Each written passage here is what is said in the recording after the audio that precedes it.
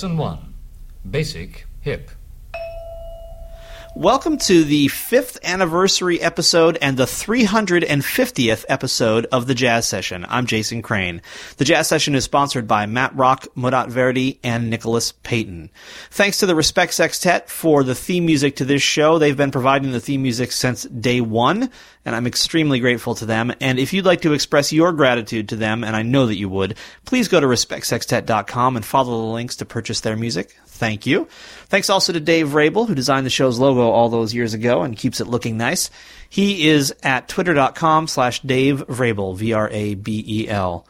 All About Jazz carries this show on their website, and they've got a widget that you can use to display the latest episode of the Jazz Session on your website. It's very easy to get. Just go to the Jazz Session. No, don't do that. I say that every single time. Go to allaboutjazz.com, and in the search bar, type in Jazz Session widget, and then copy and paste that code into your website, and it should work swimmingly. If you need help, just let me know. I'm at jason@thejazzsession.com. Well, as I mentioned, this is the 5th anniversary of this show. Technically, the 5th anniversary was this past Friday. That was 5 years to the day since the first episode went up. But this is the next episode after that. And it also happened to be the 350th episode, so it all dovetailed nicely. To celebrate, a bunch of things are happening. Most importantly, probably to most of you, is the fact that I'm going to be giving away 55 CDs in honor of the 5th anniversary, 11 packs of 5 CDs by former guests on the show. These are all great records. First of all, they all made it onto the show, and you know my threshold for music. So at least if you have my tastes, they're all great records. So there's going to be 11 packs of 5 CDs, just randomly put together, groups of 5, with, obviously no repeat by artist in the 5, but other than that, there's no rhyme or reason particularly to how they're sorted. To get one of them, please send an email to contest@thejazzsession.com with 55 in the subject line, 55. Contest@thejazzsession.com and the subject line 55.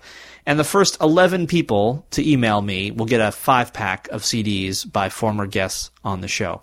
Also, for those of you who are members of the Jazz Session, and I have to break into my own monologue with another monologue, to say this show literally would not exist without the members. I could not afford to live indoors and eat and therefore make the show if it weren't for the people who support this show with their membership. So thank you so much to all of you. And it's been a while since I've updated the member section of the Jazz Session. There's a bunch of cool stuff up there now. There's a solo piano performance by George Cables that wasn't on the show. There's a segment of Matthew Shipp and Darius Jones talking about Elton John. There's an interview with Les McCann talking about the anniversary of the Swiss Movement CD, and more, all up there in the member section now. This week, I'm going to be adding 2 new interview segments that were not on the show, and in fact with guests who were not on the show, but who I think you'll be interested in. And I'm also adding some music downloads, bonus music from albums that were featured on the show, but that have some bonus content of some sort associated with them, and that you'll be able to hear as MP3 downloads. So to get into the members section, you of course have to be a member, and you can do that by going to thejazzsession.com/join, and for as little as $10 a month, you can become a member. It's a great way to support this show. Your support is what keeps me going. That is no joke. In public radio, they always say, if you don't support me, we'll have to turn the lights off and all that kind of stuff. It's hardly ever true. In the Jazz Session, it is in fact true. I won't have to turn the lights off because my roommate, will probably pay the electric bill. But I'll just have to move out so that whether the lights are on or not will no longer be a factor. So please do become a member at thejazzsession.com/join. And by the way, if you become a member at one of the higher levels, there are a total of 6 levels of membership, I guess, technically. There are 3 where you pay monthly, and there are 3 where you pay yearly. So if you join at the middle or upper of the monthly or yearly levels, the next 2 people who do that will get a copy of Anthony Wilson's CD-DVD set Seasons. But joining at any level is a great help to me, and therefore a great help to the show. So remember, send an email to contest@thejazzsession.com with 55 as the subject line, and the first 11 of you who do that will get a 5-pack of CDs by former guests on the show. And if you become a member, you'll have access to the members-only content, and there's going to be a bunch of new stuff going up in there this week. when it came time to book the 350th show, I thought, well, I should have a big name on the show. And if I can't get a big name, then I'll just do some sort of 5-year retrospective with a lot of editing. And so I reached out into the jazz world to see who I could get as a big name to come on the show. And luckily, one of my friends out there in the music business was able to get Jimmy Heath, which was a total thrill. I went to Corona, which is a neighborhood in Queens, and he lives in the same place he's lived since the 60s. I think they've changed apartments, but in the same co-op complex, where just a who's who of famous names have lived, and the neighborhood is just dripping with jazz history. It's amazing. And then there's Jimmy Heath, and you're going to get a peek into something. You'll be the first people to hear about it, actually. A fax he had received that morning of an old concert poster that has some pretty hilarious naming conventions on it for members of his band, whose names you'll recognize, but not in this format. And it was just a blast to spend time with him. He tells great stories. He has a lot of great things to say, and I'm really excited to bring NEA Jazz Master Jimmy Heath to you for the 350th episode and the 5th anniversary show. So let's hear some of Jimmy's music, and then we'll hear my conversation with Jimmy Heath.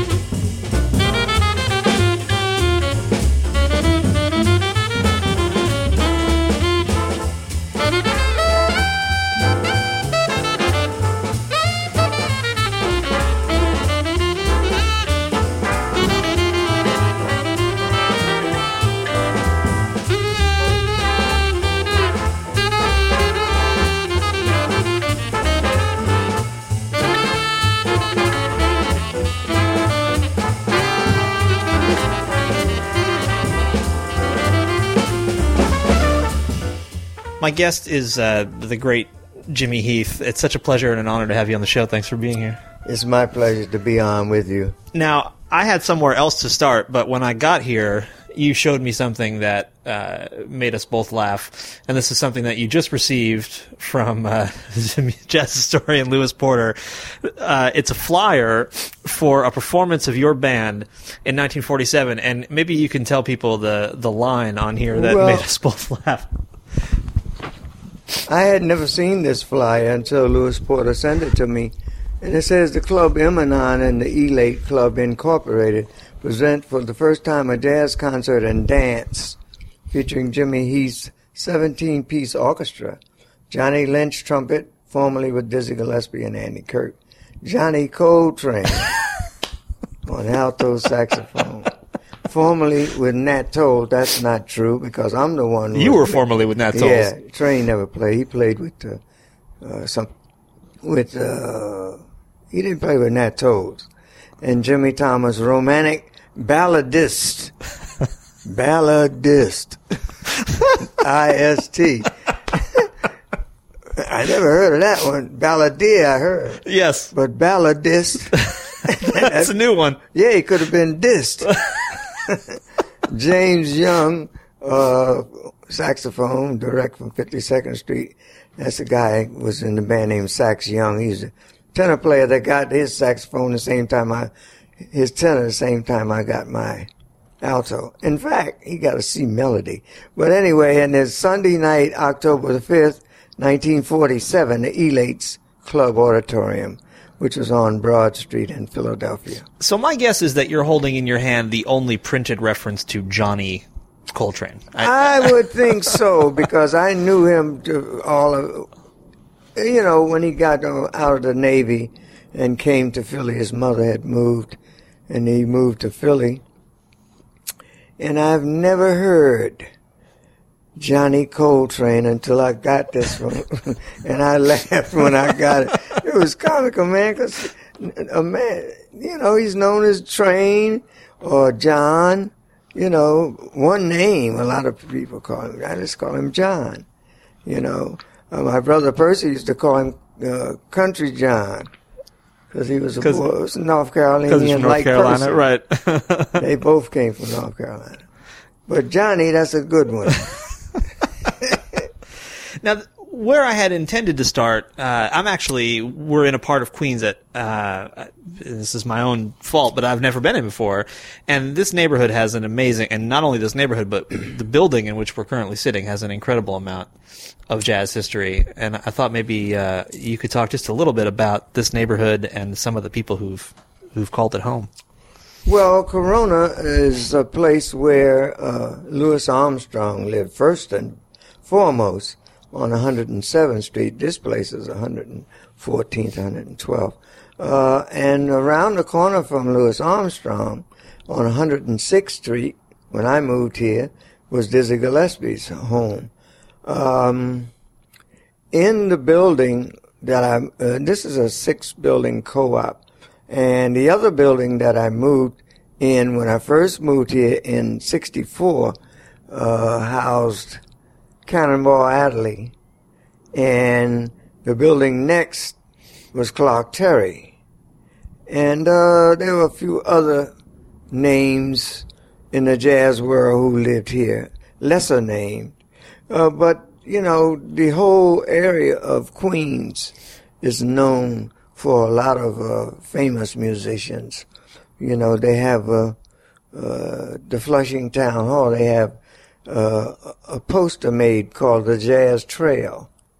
And it had where Illinois Jacquet lived, where Ben Webster lived, where Lester lived, where Charlie Shavers lived in East Elmhurst. So this area was populated by musicians who came from all over and wanted to be close to Manhattan, but at the same time have a little open spaces like where they came from. So the schools were okay, and they had trees out here, much more than Manhattan. Sure. Except the park, you had to go to the park. But it was a place that, it was just a place where musicians moved and migrated to. And Milt Hinton was out there, of course, in St. Albans, and Count Basie was here, and Tony Bennett was born, I think, in Queens. I think even Glenn Miller, probably. We had to explore that map. It's called the Queens Jazz Trail. How did you yourself end up out here? Well, I came because I had 2 children, and I wanted to move away from the row houses in Philadelphia, and for the same reasons I just mentioned, with trees, and there's a couple of buildings that were not here that they're building, and getting ready to build a school around the corner, and they just put a couple new buildings, because I've been here since 64. So it's a lot of, Shea Stadium was there. I could look out my window at Shea Stadium. Sure. And now that's gone. Citi Field is there. So a lot of things happened in the last 40, almost 50 years of being here. Did being able to have a fairly secure living arrangement, did that have a big impact on what the musicians who lived in this area felt they could do, do you think, with their lives? I think this particular complex was a co-op, and we own our apartments. So that was an incentive. But, you know, some of them had homes around. Dizzy had quite a large building around on 106th Street. It's still there in back of Louis Armstrong's house. So some of the people had homes out here, and others lived in the co-op here.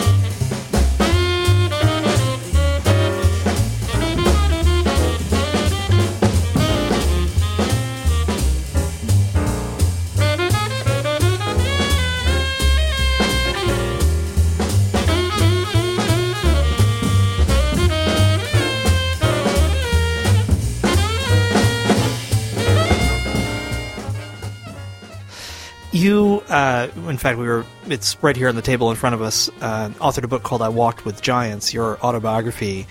And I'm sure other people have brought this up, but the title itself seems kind of self-deprecating. Many people would consider you a giant, and it makes it almost sound like you walked among them, but were not one, and I'm not sure that's the case. No, it's a sense of humor, too, because I'm a little guy, and a lot of the guys we're talking about in that book are 6 feet tall. So it's a sense of humor. It's not a belittlement of my talent, and I'm not an arrogant person who would brag on myself. Sure. See, I call those people ego Stravinskys. And they think they're God's gift to the world and they're the baddest cats ever lived. But it's not like that. Music is a gift and everybody can get some of it. Mm. It's there for anyone to have. And I don't think there's anybody that has a complete monopoly on music. Some of them came pretty close. Speaking of Johnny and Sonny, they got a lot by saxophonists. And Dexter, but you got to go Dexter, Gene Ammons, Don Bias, Coleman Hawkins. Oh, man, come on. I mean, it's just too many to concentrate on one, however, all of us had our heroes. And mine was Benny Carter on alto, and then I heard Charlie Parker, and Charlie Parker blew my mind. So then, when I changed to tenor, Train and we were both playing altos with Dizzy, and we were listening at Dexter and Sonny Stitt, because they were the ones that were playing bebop on the tenors. And we were going to say, okay, I said to myself, if I've changed the tenor, maybe I can get away from playing all bird stuff. But it's not doable. Because anybody that plays jazz and on the saxophone, some Charlie Parker's going to be in there. There's great saxophonists, man. What's Zoot Sims, Stan Getz, oh man, Michael Brecker, oh God. It's still happening. Kids are coming up. My young man from South Carolina just wrote me a great compliment in a letter after he read the book, and I mentioned him. Chris Potter. Mm. There's a lot of guys out here, man. Antonio Hart, my student. Some great saxophone players, man. And great musicians on all instruments. When did writing become important facet of who you are? Well, I think the writing became important having played in this band. Nat Tolles that they say that John Coltrane played with, but he didn't. I started to writing or thinking about it when I was in that band, 1945 or 46, because the big bands were in vogue at that time. And having heard all this good music, Jimmy Lunsford and everybody, I wanted to write the music. And so I was thinking about it strongly then. And my primitive way of starting, I mentioned probably in the book that I asked people in the band, what note was that? What note did you play? What note did you play? And I'd write it down. And then that's an E-flat major 7 chord. I liked the sound, the voicing. Playing in a big band is what started me to want to write. And did you at some point undertake more formal study of arranging? Or was it primarily a band, kind of learning as you go on the job training? One thing, I was taught by Dizzy Gillespie in 46 or 47 when the band came to Philadelphia. And they were invited down to my home by me. And Dizzy came to the piano and showed me, say, man, you're trying to write music? You got to learn the keyboard. And he showed me something on the keyboard that I still show students when I'm teaching. And from that time, it began to evolve. And, people would show you things. So to that time, I was probably self-taught. And then later, after having recorded and written arrangements on my record sessions and everything, and having had a band in Philadelphia, eventually I took lessons. And I went to study with Professor Rudolf Schramm at Carnegie Hall in the back upstairs. He had his office up there. And he was a teacher of what we call a Schillinger system of orchestrating and writing. And I learned, I studied with him about 2 years. And did you find that the formal study made a difference in the way that you wrote and arranged? Yes, that's when I begun to write larger works. And since that time, I've written probably 16 or 18 large suites and even one symphonic work and string quartets and things that I hadn't gotten into to that point that Rudolf Schramm helped me with. The Schillinger system is a numerical system, and I found out that a lot of people who I liked had studied that system.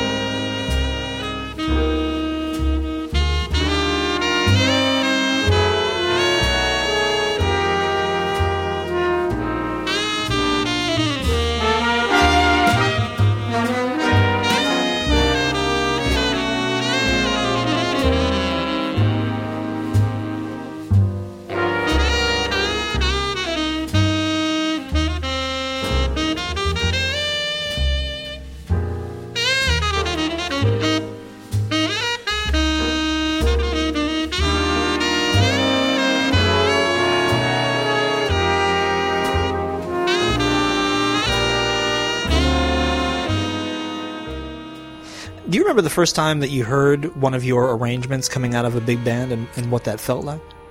Well, that was in Philadelphia when I had that band with Train, and incidentally, Nelson Boyd was on the bass, and Specs Wright was on the drums, and Johnny Coles was on the trumpet.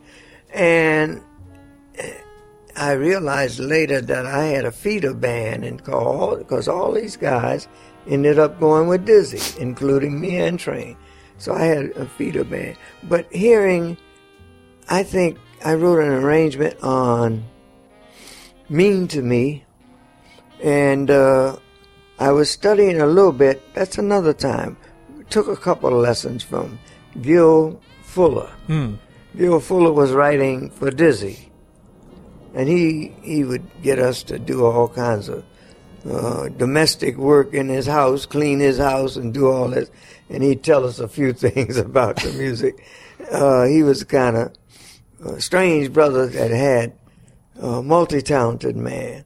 And he had studied also with the SRAM or somebody in the Schilliger system.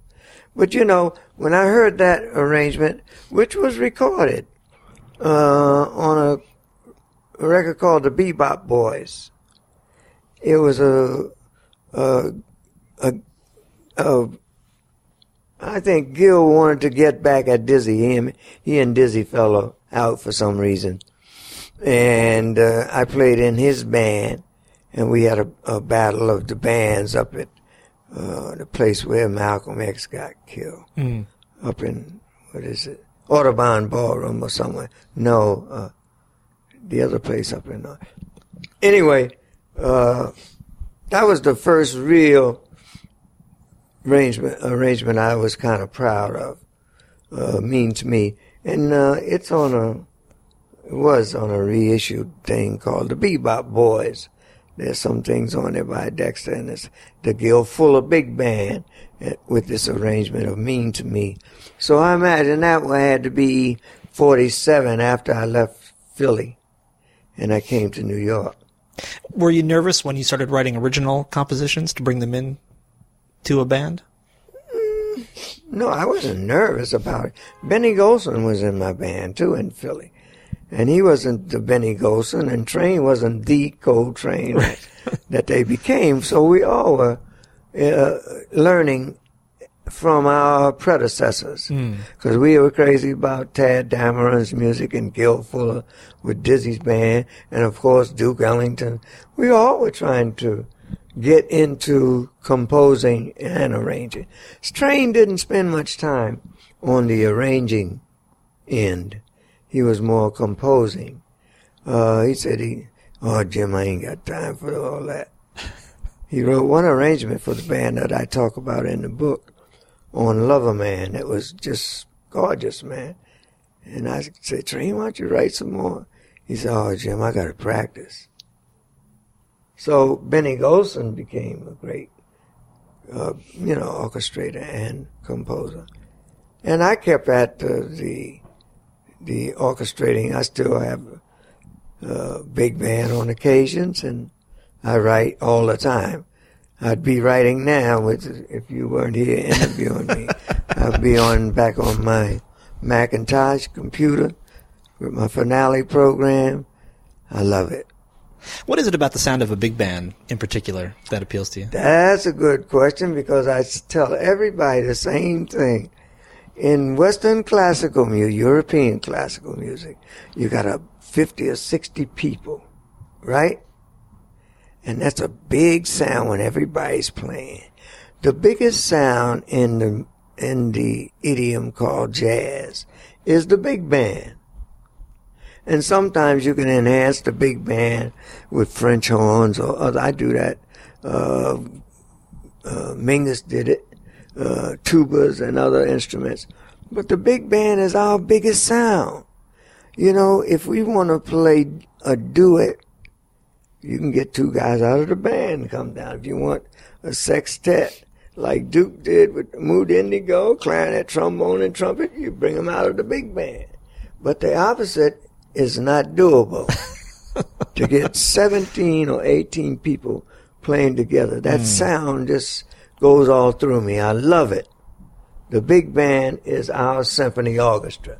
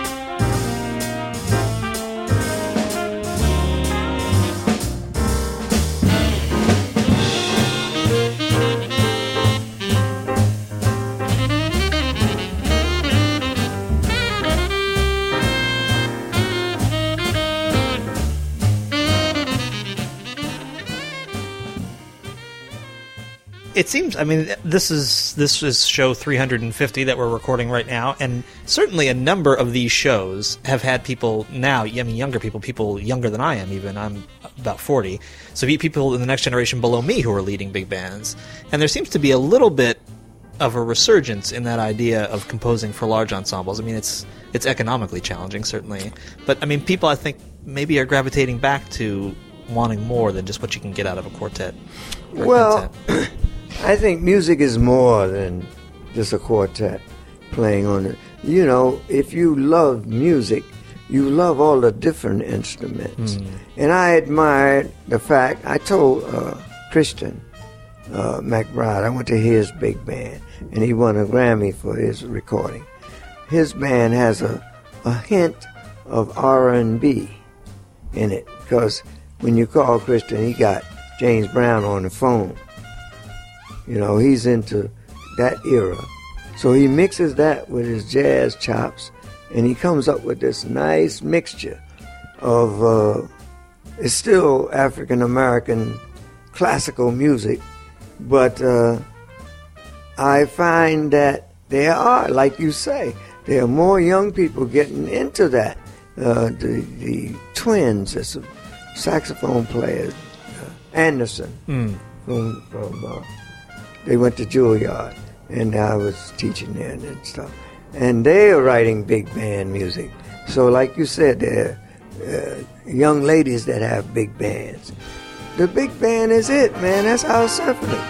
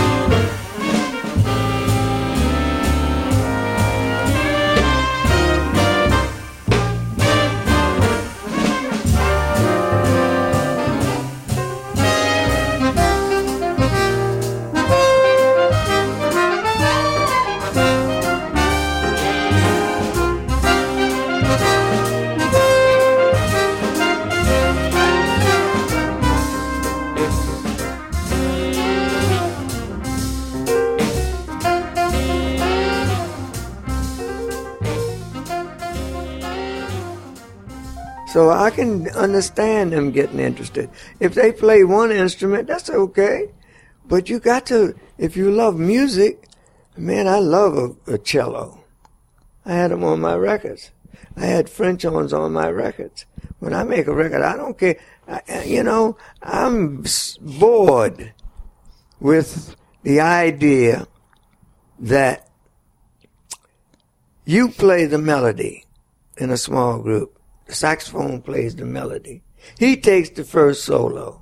The piano takes the next solo. The bass takes it, and it takes fours. Exchange. Then he plays the melody out. Why can't you, the saxophone play the melody, or the piano player play the melody, and you come in third?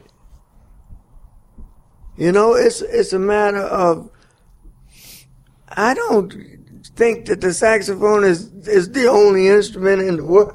Yeah. I heard some cats play well, why can't the trumpet play first? Why can't the piano play? Why don't the bass player play first? Why he gotta wait till third after he's tired?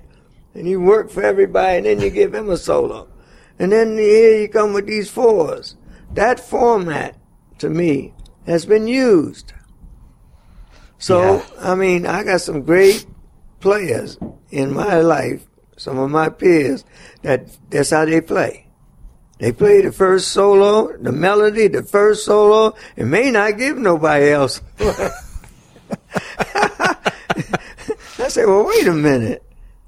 Everybody has a musical story to tell. And I think, in a big band, you can do that.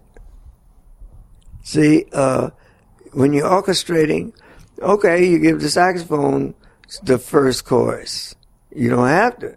You give the trombones the melody, and it sounds different. You give the whole brass section instead of, okay, and then you give 3 people the melody, and then you build a big band afterwards. I got arrangements like that, where it's just the trumpet. I got that from Duke. Trombone and tenor play the melody, and then eventually we get to the climax with the whole orchestra. So, I mean, the different textures, I learned that a lot from Duke, because, and during the time when Heath Brothers were with CBS and Columbia Records, I learned that the guitar and the soprano saxophone sounded good together, or playing a melody, or flute. You know, so all of these instruments I like. So I need to mix all of these colors together. You know, there's plenty of beautiful flowers in the garden. Quoting Yusef Lateef now. That's what he said. There's many beautiful flowers in the garden, brother. And I think I go to a ton of jazz shows just because of the nature of what I do for a living, and I'm often very bored by that, you know, leader plays the melody, takes the solo. Every single person on every tune takes a solo. They trade fours. I mean, there's so much more you can do with the music, and I think arranging in some cases it's not a lost art, but I think I would love to see arranging take more prominence in the contemporary jazz scene than it sometimes does. Be-da-da-da-da-dee-da, Buddha Nefertiti. Nobody soloed with Miles. That's Wayne Shorter's song. It's a great song. And he just let the melody stand on that one. You know, I think the importance, like, you know, my friend Sonny, he knows the importance of melody. He'll come back and play the melody in the middle of his improvisation and let you know where I am. This is the song I'm playing. Then he may go off and play something, you know. But the melodies, if you repeat your melody, I forgot the guy's name, but I read in the downbeat. The guy said, repetition is a arranger and a composer's best friend. Now, he could be overly using repetition. Sure. So, Cannonball made a statement. He said, oh, yeah, that's some hip monotony.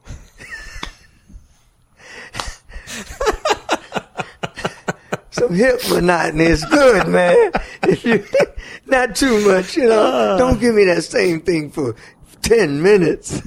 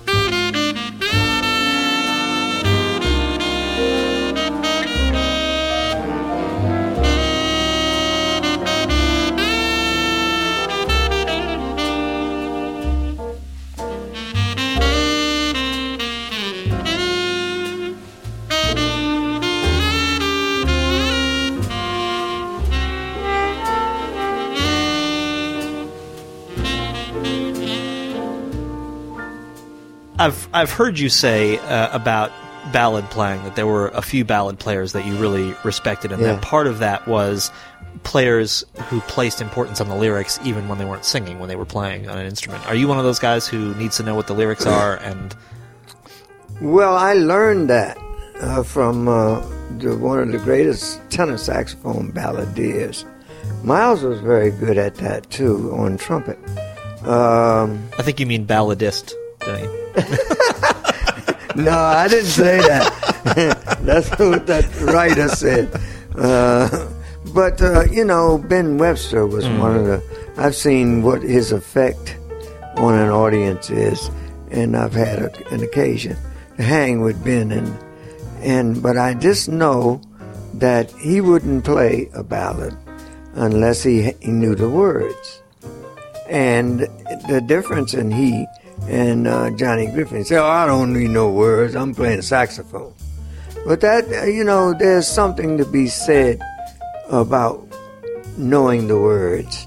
I always tell the students, if you sing, I don't know why, but I'm feeling so sad. I don't know why, but I'm feeling so sad.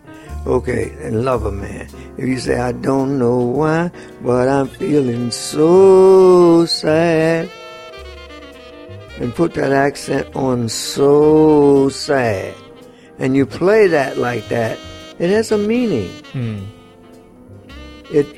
It brings out the emotion out of the lyric that you can get from a lyric. Now, so I believe that you should know the words. And almost all the musicians I know sing to themselves and around the pad and everything, but they don't want to sing on the stage.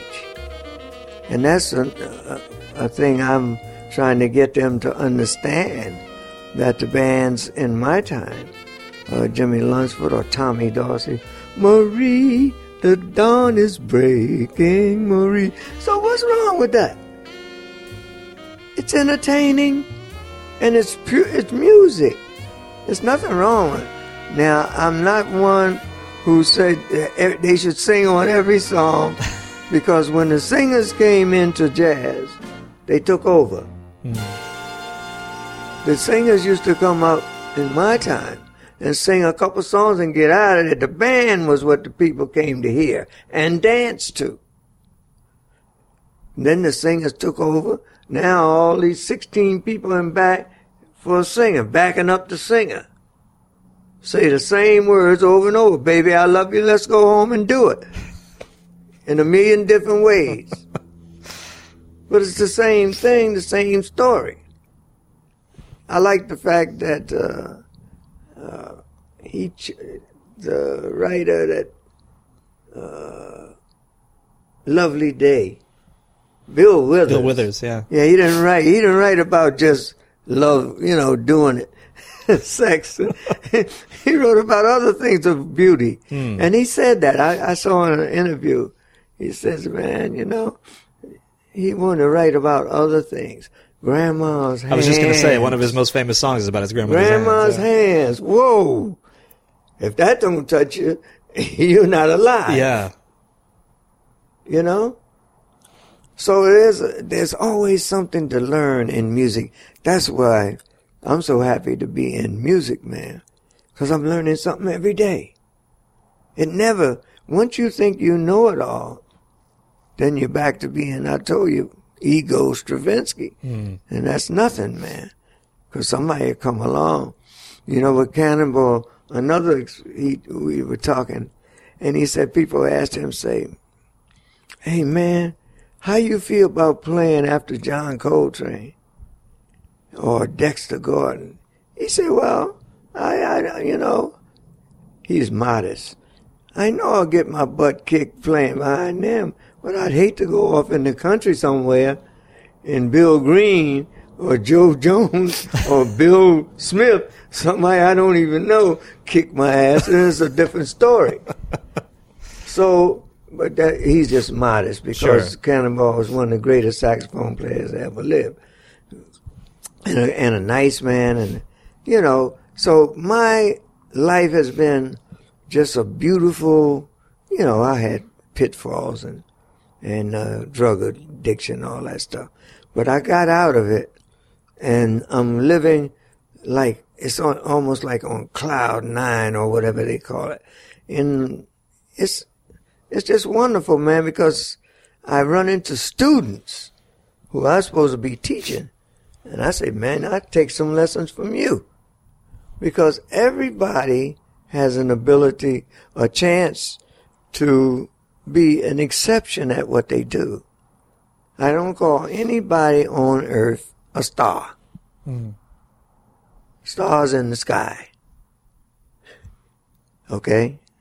We just had an occasion where there was a star on the cover of the TV for the last 2 weeks. Human beings, man. They gotta have another word than that. Exceptionally talented, tremendous talent. There's so many adjectives for people besides, oh, he's a star athlete. Where? He just got busted. What's it? Stars don't get busted. They don't have to go to the bathroom, eat. That's Hollywood. So I don't mind not being a star. How do you keep yourself moving forward? How do you keep challenging yourself and learning new things and reminding yourself that that's important? I think as long as I'm here on this earth, that I will be striving to get better at what I do. I think that's my plight. That's my destiny.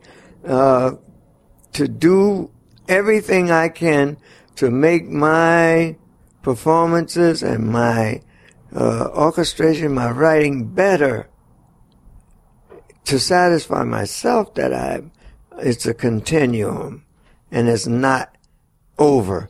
Because when you think that you got it all and you don't practice and you don't do your thing, all the time, your life is gone. The music is life, and life is music.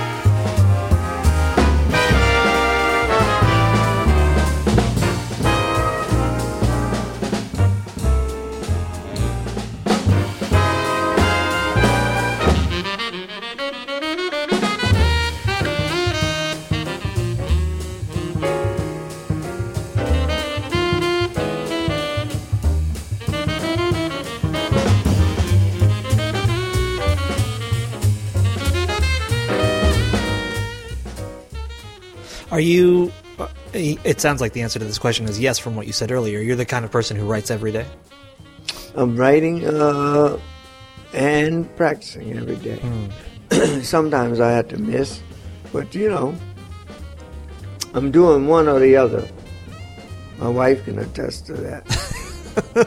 We've been married 52 years, and she knows that I'm on it all the time. And when you're sitting down at the computer each day with Finale, what are you working on? I'm working usually on big band scores, arrangements, with the computer. And then I sit at the piano. It's either the piano, the saxophone, and the computer every day. So I used to play the flute, but I can't carry all that stuff now. And the computer kind of put the flute in the case, because you got to practice the flute all the time. And I spend more time on the computer. I'm orchestrating big band music. And when I get commissions, I take care of that. I've gotten I would say 8 or 10 commissions to write larger works. And I concentrate on that and try to get one for Seattle Jazz Repertory Orchestra a couple of years ago called The Endless Search. And I did one for the August Wilson Museum in Pittsburgh. And I wrote one called Soulful Reflections, because he could reflect everything in his plays and his Winton has commissioned me to write a couple things. I wrote one for Joe Henderson, a 5-part suite. And, so those kind of things take a considerable amount of time. And I wrote one called 3 Ears for a symphony orchestra and 5-piece jazz group when I was teaching at Queens College. So I'm always thinking about composing or practicing or one and the other, or arranging and finding different ways to do things if possible. It's a miracle that from 12 tones in Western harmony, people have been writing for hundreds of years and still finding something a little different. With the same 12 notes. With the same 12 notes. That's mind-boggling.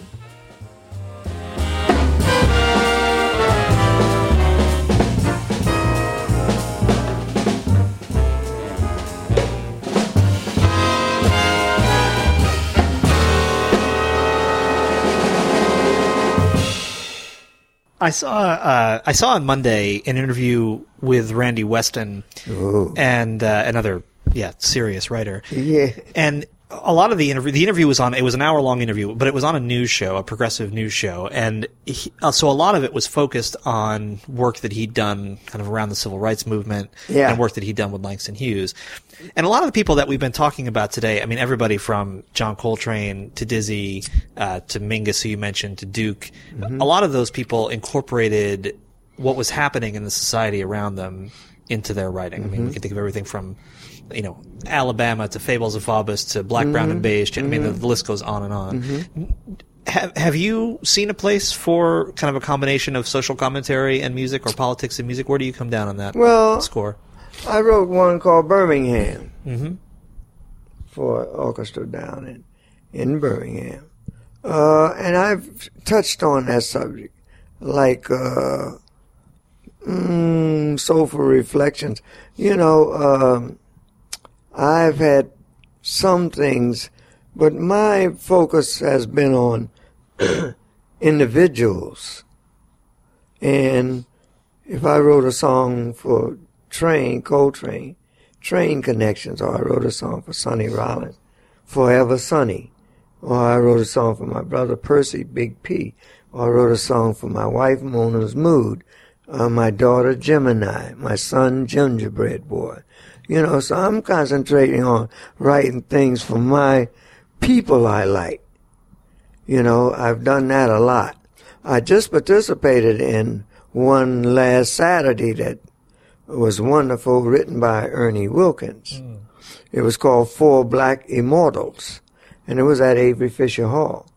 And that piece, he wrote for Paul Robeson, Jackie Robinson, Malcolm X, and Martin Luther King, the Four Black Immortals.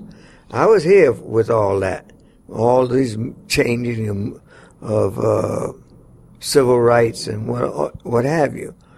But to write a piece specifically for that, the only one that I can think of, but I've written 150 or something now, so I'm sure there's something in there that is about the rights and respect that we haven't gotten. But I know the one, Birmingham, that was kind of within the last 10 years I wrote that one.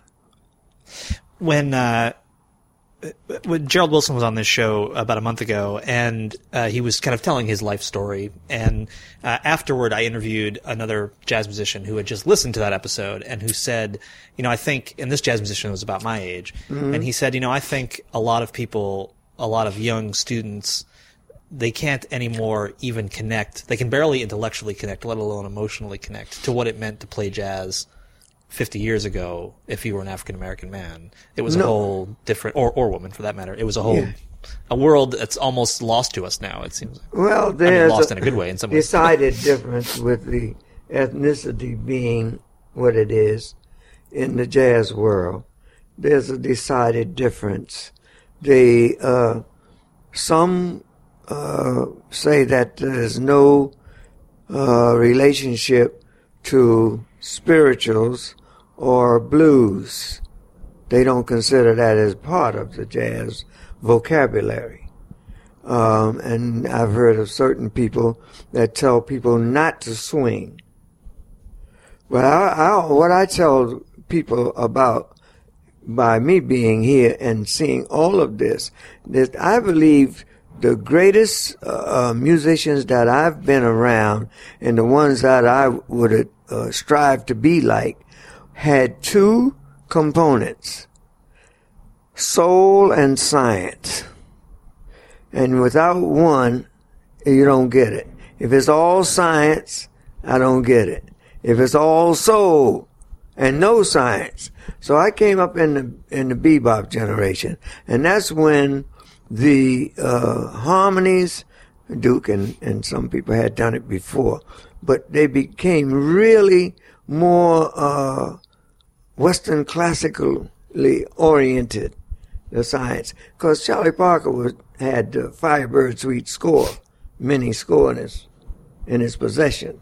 And, and we all were looking to Stravinsky and other things, other Western classical musicians, to get ideas on harmonic movement.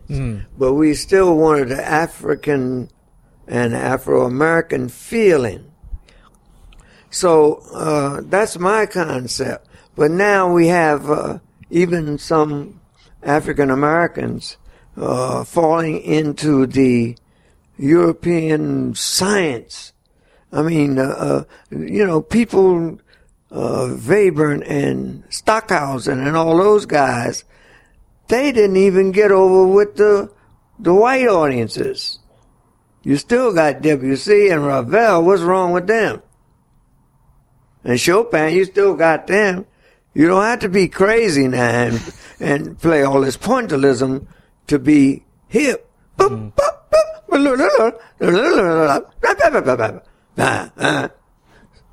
Okay. I like a long note. My teacher, Rudy Schramm, professor, told me, you have to have a long note at the end of a phrase so you can digest what's been heard.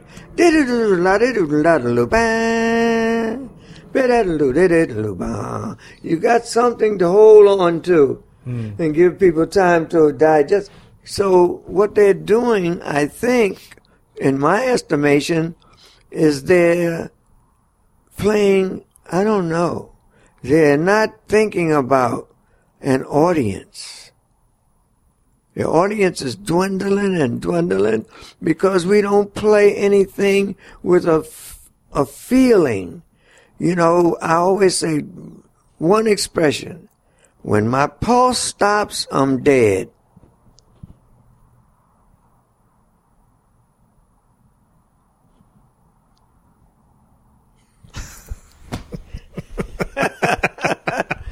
That was dead.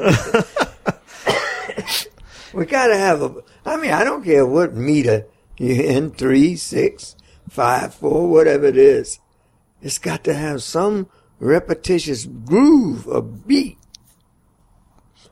The Latin jazz is strong because they still have that.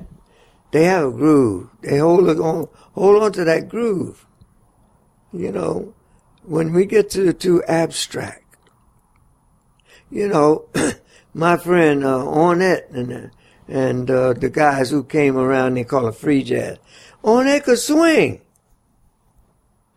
Yeah, and I still say when you listen back to those early records that caused such a stir that Ornette made in the late 50s, I mean, they're over a groove. Yeah, man, Billy Higgins was back soaked there. In blues. And everything he did was swinging. I mean, you could have the notes being dissonant. But, I mean, the groove was still... That's what I like. I like something to make me feel it. The music is a feeling, not just I don't need a Geiger counter or anything to figure out what they're playing. Can I tell you, and I will admit this to you now because we're so close, that and I've said this on the show before, that because I go out to see music most nights of the week, and like I said, I've said this publicly before, and I'm often bored, and I like to think of myself as a very progressive listener to music and someone who accepts music in all forms, but I also know that for myself to really to feel something from the music, I tend to agree with you. I mean, I need some groove in the center of the music. I need the people to be playing, from, and this is woo-woo terminology, but I need them to be playing from their hearts, not just from their brains. Yeah. Well, that's why I named that song Three Hearts, the symphonic piece, because I say at three hearts. There's the body's heart, there's the mind's heart, and the heart itself. Some people listen and they're analytical, and they're going to figure out what everybody's playing. And some people just pay attention to something else, and they start moving, their bodies, start moving. And other people feel something in their heart. There's three ears, that's what I mean. The heart's ear, the mind's ear, and the body's ear. Yeah, that's a really interesting way to listen to. I like to hear something that touches me where I live. Here. This is where I live. In my heart and soul is inside me. And if I hear something that I like there. And there's a certain border or boundary line that you could get very intellectual, because I've been listening to music for many years, all kinds, and scientifically astute or brilliant music. There's a certain borderline where you get to it goes too far, and it loses contact with me because I don't feel anything. I'm frowning. I'm trying to say, and what the hell did he play then? What did she play? Oh, wait a minute. Whew. I feel that note, that good, long, sincere note. That's another statement Rudy Saram used to say. A short note is whimsical and playful. A long note is sincere. And that's true. That's why even the rock musicians, the ones like Eddie Van Halen and all the guitar players, they would play some fantastically scientific line and end on one note. You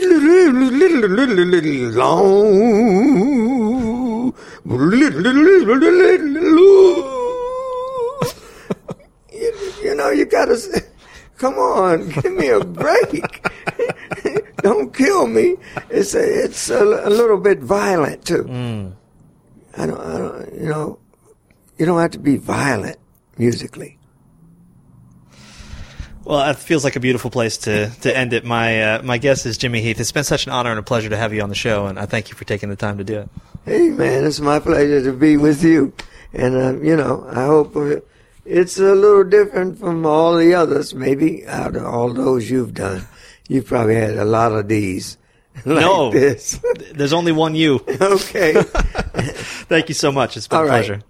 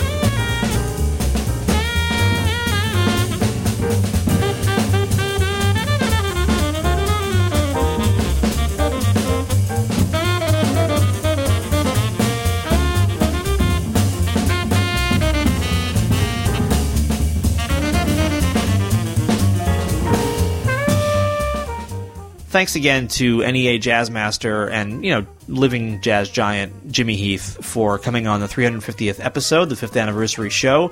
This is The Jazz Session. I'm Jason Crane. Don't forget to send an email to contest@thejazzsession.com with 55 as the subject line. And the first 11 people who do that will get a 5-pack of CDs by former guests on the show. Also, please become a member and support this show. Keep it going for another 5 years and beyond. And there'll be new content going into the members section this week. So join now so that you can get access to that members-only content at thejazzsession.com.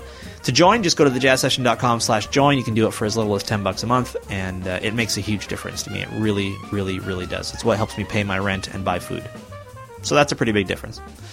Meanwhile, get out there if you would and support live jazz whenever and wherever you can, and come back next time for another conversation about jazz on The Jazz Session.